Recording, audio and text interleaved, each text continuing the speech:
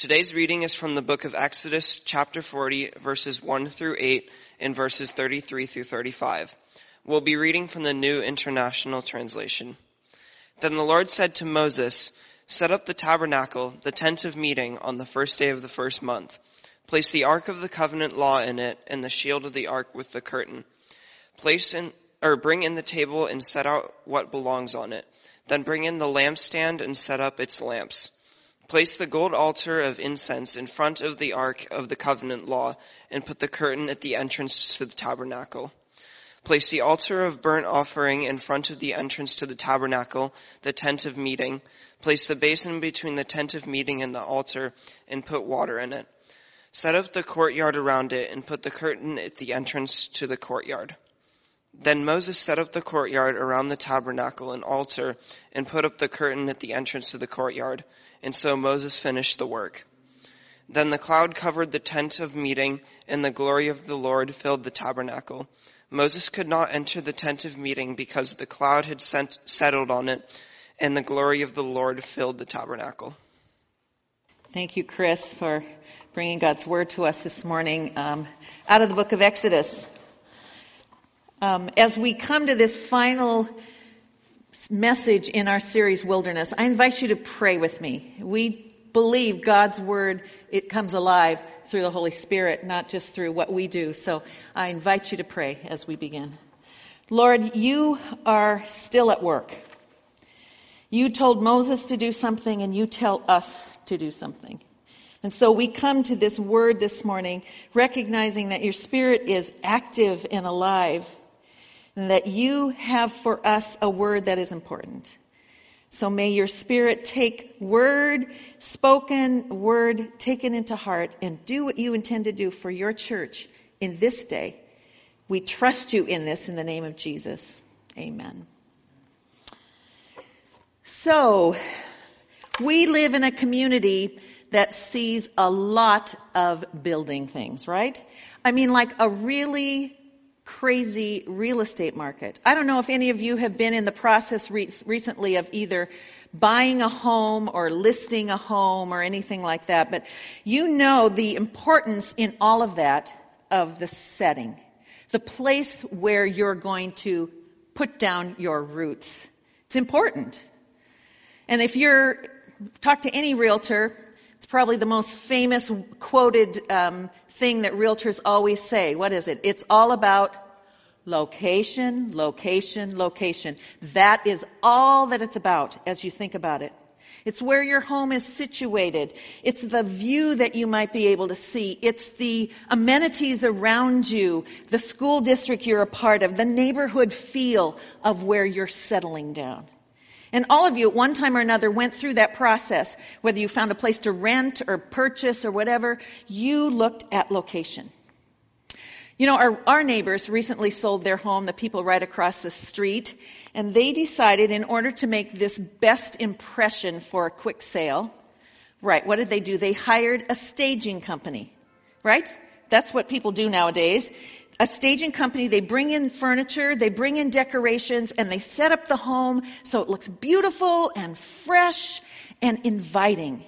However, I don't know if you've been to any open houses lately.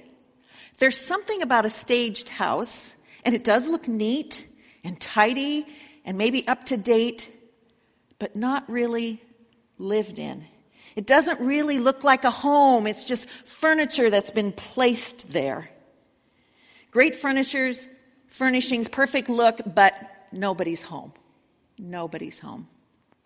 And today's text, as we talk about all the ways it's described, as Chris read this for us, we find a project that was in the right location with beautiful furnishings, and yet the most vital part of this structure wasn't the way it looked from the outside, but who was living there, who dwelt in that place.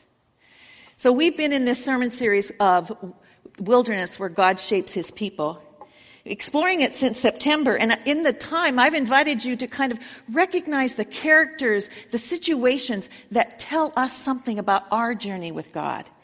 God's shaping a people in Israel. God's shaping a people here as well. And Israel's wilderness adventures were part of that shaping that the Spirit was doing. They were moving from, remember, the uncertainty and the fear and the oppression of Egypt into this confidence that God was ever present with them, that God was going to go before them. And so today we come to this reminder in our passage of Exodus that God is still at work. Yes, he worked through the deliverance, he worked through provisions, he worked through covenant law, even meeting the people in their time of rebellion. And now we come back again to this truth, this thing that we've already sung about this morning, that God is always with us. God is present. So today's text is at the last book in the book of Exodus, but it's really just a beginning for what God's people are going to do as they move forward in what he's called them to do. And as we get to this chapter, we're still at the mount, near the Mount Sinai, and Israel's been there for about 9 months. It's been over a year since they left Egypt, and Moses has received these covenant laws, the 10 Commandments and others. Remember, he had to write them, or God had to write them a second time on the tablets. And now God, in this time up on the mountain, he's given Moses instructions for what to build. And the purpose of the construction is very clear. God wants to locate himself right in the middle of his people. That's what tabernacle is. And when we read about this, some in Exodus 40 and beyond, it's the preparing, it's the constructing, it's the setting up of this tabernacle where God is going to make himself real to people. You know, if you were to do a study of the whole book of Exodus, you'd find that all of Exodus 25 through 30 and then again 35 through 40, like 15 chapters, talk about this tabernacle in detail. This is how God had told it to Moses early on. He said this, have the people make a sanctuary for me, and I will dwell among them. Make this tabernacle and all its furnishings exactly like the pattern I will show you. God had a plan. He had a pattern, and he was making it clear to Moses. Like any building project, there are explicit specifications. You know, in our own church, we're in the process of, well, it seems like we've been going a long time in this process, right? A renovation in our lower level. And if the renovation team people were here, they would say, yes, there are a lot of specifications for each detail. It takes a long time. But here's the thing that we're waiting on some with our project that Israel didn't need to wait on. They didn't have to have permits. God declared it. They didn't have to have inspections on the way. God had a plan that was perfect. Each part of the tabernacle, every detail, is going to reveal the way God wants his people to connect with him. So if you do have Bibles with you, either in print or digitally, I invite you to turn to Exodus 40, that last chapter, as we talk about the culmination of this building project.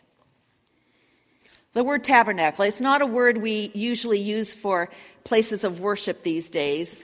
I was thinking about this when I was preparing this week, that the Covenant Church in Seattle was first known as the Swedish Tabernacle.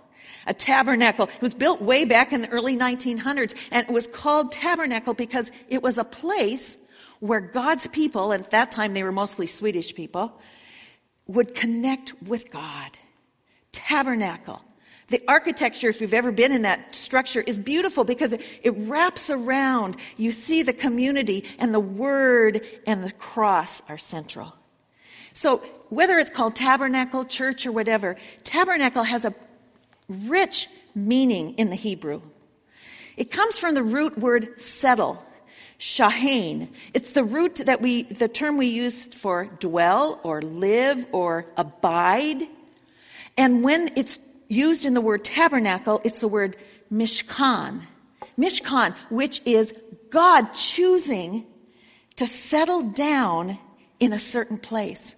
He's going to tabernacle with you. It could be like living with you. We might say, oh, you live next to me? Oh, God tabernacles. You tabernacle next to me. Tabernacle is a place where heaven meets earth. A place where the divine becomes up close and clear. And yet, as you see in the description here, and if you were to read all of those chapters, there's a special process for coming before God. It's not just a casual, oh, he lives next door. No, God comes to dwell, and he says, this is the way you come close to me. So if you look at verses 1 through 8, God is reminding Moses, here's the culmination. I want you to set it up, and I want you to do this, and this, and this, and this. And then he says, verses 9 through 16, I want you to anoint all of those parts. I want you to put oil on them as a symbol that they're set apart for something good and holy. In verses 17 and 23, it goes back, it repeats it again, sevenfold repeating. And so Moses does this, and this, and this, and this. You know, when we see these kind of repetitions in the biblical text, it highlights the importance. These were the specific instructions God had given. And so Moses sets it up, just as the Lord had commanded him. That phrase is repeated 19 times in these passages, in these chapters. Just as the Lord had commanded him. It wasn't a haphazard, I think I'll create this for this tent, this tabernacle. No, it was obedience that was seen. And we remember that after the golden calf rebellion, that this was a symbol that Moses was doing on behalf of the people to say, we will obey God. We will do it in the ways that he said to do it. And the setup, it was rich and it was lavish and it was meticulously organized because it was the place where God was saying, I'm going to come near to you and I want you to come near to me. So if we take a look at what the tabernacle might have looked like, here's some artist drawing of it. It was the whole courtyard with this tent around it, which, by the way, was beautifully constructed, 75 feet wide and 150 feet long. A big structure, and of course portable, so that Israel could pick it up and take it with them wherever they went.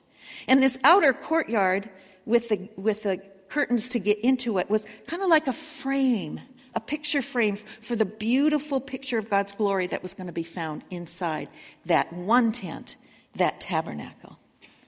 So I want to just do a short review of the furnishings.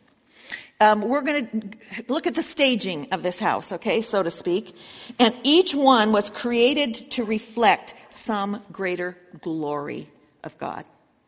So I'm going to start at the east side. And by the way, that was very particular. The way it was structured to the east side was the entrance. Let's start at the east side. So people would come in through that gate and they'd find this altar of burnt offering made out of bronze. It was outside the tent, the main tent, but this was the place where people would bring their animal sacrifices in recognition of their sin that God needed to cleanse them. And then the next thing that they would come to was this bronze laver or a basin of water. You saw it described in this passage. Fill it with water, he said, because this is the place where the priests need to wash off the dirt of contamination, need to get rid of what is holding them back before they could enter into that tent or tabernacle. And then we go inside. Not everybody goes inside. The priests go inside on the behalf of the people. And there you see a table of showbread or bread that was part of the grain offering that the people brought. And it was offered there to God in worship. It was set there on the table, and then on the Sabbath day, the priests actually got to eat it. That was the way God provided for his servants in the church. On the other side was a golden lampstand. These were lavishly put together furnishings, by the way, overlaid with gold. And this was shaped like an almond tree with 7 bowls for burning incense. And it was lit every morning and kept lit all the time. The light was never to go out. The priests had to trim the lamps to make sure that light was lit. And then right in front of another curtain was golden altar of incense. It was set close to this curtain because it was a place of separation from the outer court, which was called the holy place, and the part behind that other curtain, which was the most holy place. And this incense burned, the priest would burn as if prayers and sweet smells would come before God before him as the prayers of the people. You can see that line right there in the middle of it because that was a curtain. An elaborately put together curtain that separated, as I said, the holy place from the most holy. Because holiness is not casually encountered. We don't just run into a holy place. It solved the problem, this curtain solved the problem of a holy God who was living among sinful people. And in the way this was set up, it was only once a year that the priest would go through that curtain into this most beautiful furnishing called the Ark of the Covenant, or the Ark of the Testimony, with this covering there called the mercy seat. This beautifully ornate ark was located in the most holy place as a symbol of the throne of God, where God dwelt. Inside of it were kept the testimony, the words of God that Moses had put down on the tablets, the covenant with God that they had sealed, and it was there in the Ark of the Covenant. Now, more than just furnishings. And I hope that as you listen to this and notice just a brief review of all of these furnishings, you started to think about some connections here, right? In that time, God made a way for people to come close to Him on His terms. And in our day, God has made a way for people to come close to Him on Jesus' terms. If you look back, and maybe we can go back there, if I can go back, each one of those furnishings, each aspect of the tabernacle points to Jesus Christ, who is our way to God. Think of it, the offering, the sacrifice on the cross, washing that takes away any contamination from our sin, the incense burning as prayers, Jesus interceding for us, the lamp or the light, Jesus, the light of the world that never goes out, the bread that nourishes our bodies, the bread that we say, this is my body which is broken for you, the Ark of the Covenant, the word of Jesus. John says in his gospel, Jesus is the Word. The Word was made flesh and dwelt among us. And this is the place where mercy meets us, behind the curtain. In fact, in Jesus, the only furnishing that's no longer needed in our way to God is the curtain. You know the story, I'm sure. When Christ died, the curtain that was in the temple at that time was ripped apart from the top to the bottom, because now there was access into the holy place.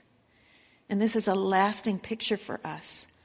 We have been granted that kind of access through Jesus. These are set-apart furnishings, set-apart structures, set-apart acts that all intimately invite people to come close to God. And so verse 33, as Chris had read it for us too, it says, then Moses finished the work. He did all that God had commanded to him. Moses finished the work of putting all that together, of staging it, and now, verse 34, we've been waiting for this. They've been working for this. They have set this up. They've seen it in process. And now, the scripture says something unbelievable happened. Verse 34, then the cloud covered the tent of meeting, and the glory of the Lord filled the tabernacle. The cloud. We know about the cloud, right? The cloud that helped them get away from the Egyptians across the Red Sea. The cloud that showed up on top of Mount Sinai in fierce thunder and lightning. The cloud that had settled on Moses' tent when Moses went to talk to God. And now, in this tabernacle, which was set up right in the middle of the camp, a cloud isn't just far off. It's just not foreboding, like I can't come close.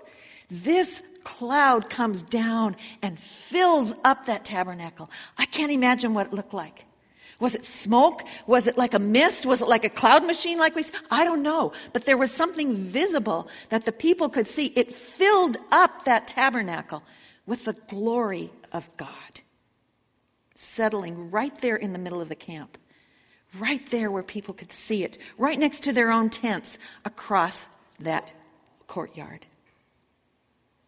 Now we have to remember that there's a really significant connection between that phrase, as the Lord had commanded, and the glory of the Lord showing up. It isn't that Moses and the people had earned the right, or that their obedience had earned it, but their obedience made the way. It welcomed God's presence. And the same is true for us. God doesn't love us more because we're more obedient. The way to Jesus, of course, is through his sacrifice. But if we obey more, is God loving us more? No. But we can know for sure that when we walk in the light of God's truth, when we do as God has commanded, the way is more, there's more blessing. There's more presence. There's more awareness of God filling up the space. You know, without the glory of God's presence in that space, it would have just been a fancy tent with lavish gold furnishings. A staged structure, but no one living there. You know, the same could be said about the church of God today. About this church, this building, our structure. Without the glorious presence of God that comes not just into a building, but as we're going to see, into us. This place is just another structure on 228th and Sammamish. Nothing more. But when God's glory, when God shows up and fills a place, that's when heaven meets earth in tangible ways. So what does it look like now for heaven to meet earth? Sometimes we think of the glory of God in terms of experiences we've had, and that's rightly so. Maybe you've been out in nature sometime and you've seen this glorious sunset, and you have a sense of God's majesty and glory, his presence coming even closer. Maybe on a mountaintop, you've looked at that and you've just been awestruck, aware that God is involved in the world. Maybe it's by looking at other human beings. I often think when you first see a child that's just been born, the wonder, the closeness of God. Maybe it's even a moving worship service when we sing together and we hear God's word spoken and we feel this warmth in us that God is especially present. His glory is seen. All of those are true. But the truth is, the most visible expression of heaven meeting earth, of God's glory coming down, is in us. It's in the church. The church of Jesus Christ is God's glory made visible. You and I, those of us who are seated here in this sanctuary, those of us who are connecting online. It's not simply the campus here. It's not simply the spaces that remind us. It's who we are. It's centering ourselves on Jesus. Yes, here we center ourselves on the cross. We remind ourselves in this space that God is central. But it happens in us, friends. It happens through Holy Spirit-filled people. That's the sanctuary right now. Ordinary rhythms lived out in your and my ordinary lives. Those are the avenues where heaven invades earth. Examples can be given right and left. I think of just last night, as Pastor Mark talked about, when we welcomed our neighbors into the Harvest Fest, the Fall Festival. And we were able to put together things that would benefit people in our community who have less. God's glory made visible. I think of the Grief Share group where people sit next to others and hold their pain and point to Jesus. God's glory made visible, and heaven meets earth. I think of children who come into this space and are welcomed just as they are. God's glory filling this place. I think of you, where you live, your neighbors, the way you interact with them and speak to them and love them. God's glory invading earth. This is an amazing privilege, but it's also a sobering calling. When we think of the privilege that God himself, the same glory of God that filled that tabernacle, now says, I want to live in you, and in you, and in you. This is God's glory. This is heaven come down so that people would know, as we sang about this morning, that God is good, that we can come before his throne, that he is holy. In Ephesians, it says it this way. Paul describes this in a way that is meaningful. He says, Ephesians 2:21 through 22, in him, in Jesus Christ, the whole building, that's you and I, is joined together and rises to become a holy temple in the Lord. And in him, you, and that's a plural you, that means all of us who call on Jesus, you are being built together to become a dwelling in which God lives by his Spirit. You and I, we are the tabernacle. We are where God settles in to make himself known. We are his glory on earth. So what does tabernacle look like today? What does this mean for us? If we're the tabernacle, what's it look like? It looks like us living our lives, our everyday lives, in the way God told us to. Remember, Moses set it up and did exactly what God said. And if you're to read farther in the Pentateuch, you will see at times where the people decided, no, I want to worship God and do things my way. It didn't go so well. God invites us to come close to him according to what he's provided. And we can't just casually come and say, I'm going to do it this way. We come to worship God in spirit and in truth so that his glory would fill us. His glory that looks like you and I. Whatever you're going to this afternoon, you're a tabernacle. Wherever you show up tomorrow morning, at work or school, play, at home, you are the tabernacle. Wherever God places you in your neighborhood, you are the tabernacle. Wherever God places you in his kingdom, in your family, you are tabernacle. Where God says, I want to dwell close to people. And I want people to know me so well that they can have access as well. Now, this message doesn't have a simple 3-step application. Go and do these 3 things to put into practice this week. In some ways, it's even more significant than that. Because I would love you to know that this church and the people of God who are filled with the glory of God through his Spirit, that you go out into this world as an example of heaven on earth. That the weight, the honor, the glory of God is seen really in people like me, in people like you. Yes, hallelujah, through the Holy Spirit. We are God's tabernacle, and he's designed us to dwell in this place, in Sammamish. He's designed us to bring his beauty and holiness here where we live and across the world. This doesn't wait for a new pastor to come.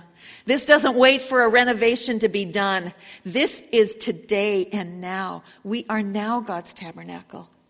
Our destiny is right in front of us. Sanctuary, tabernacle, God with us, and he's promised us something along the way.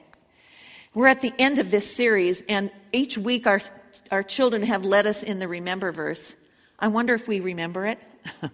Last week we tried it without the slide, and we didn't do so well. So I'm going to try it one more time with us as we close this sermon, to remember that the promise that was for Israel is for us today as well. So I'll give you a phrase and you repeat it back. Let's together remember what God is about. This is from Deuteronomy chapter 3. The Lord himself will go ahead of you. The Lord himself will go ahead of you. He will be with you. He will be with you. He will never leave you. He will never leave you. He'll never desert you. He'll never desert you. So don't be afraid. Don't lose hope. Let's hold to that promise, because that's where the glory of God shows up in Tabernacle. First showed up there in the Sinai desert, later in the Old Testament period in the temple, and then through Jesus Christ, and now through us, his church. God dwells in us, not just as fancy furnishings, but as Holy Spirit infused people who show his glory wherever we go. Let's pray for that now as we close. Lord, the gift of your tabernacling with us is awesome. That the God who created the world would come and choose to live next to us, and now in this age to live within us. We're in awe, Lord. It's what our hearts long for, that your glory would dwell within us so that others would see that you're good, that you're holy, that you're approachable. May we be those tabernacles of your glory this week. Only through the presence of your Spirit can we dare to ask for that. And we do so in the name of Father, Son, and Holy Spirit. Amen.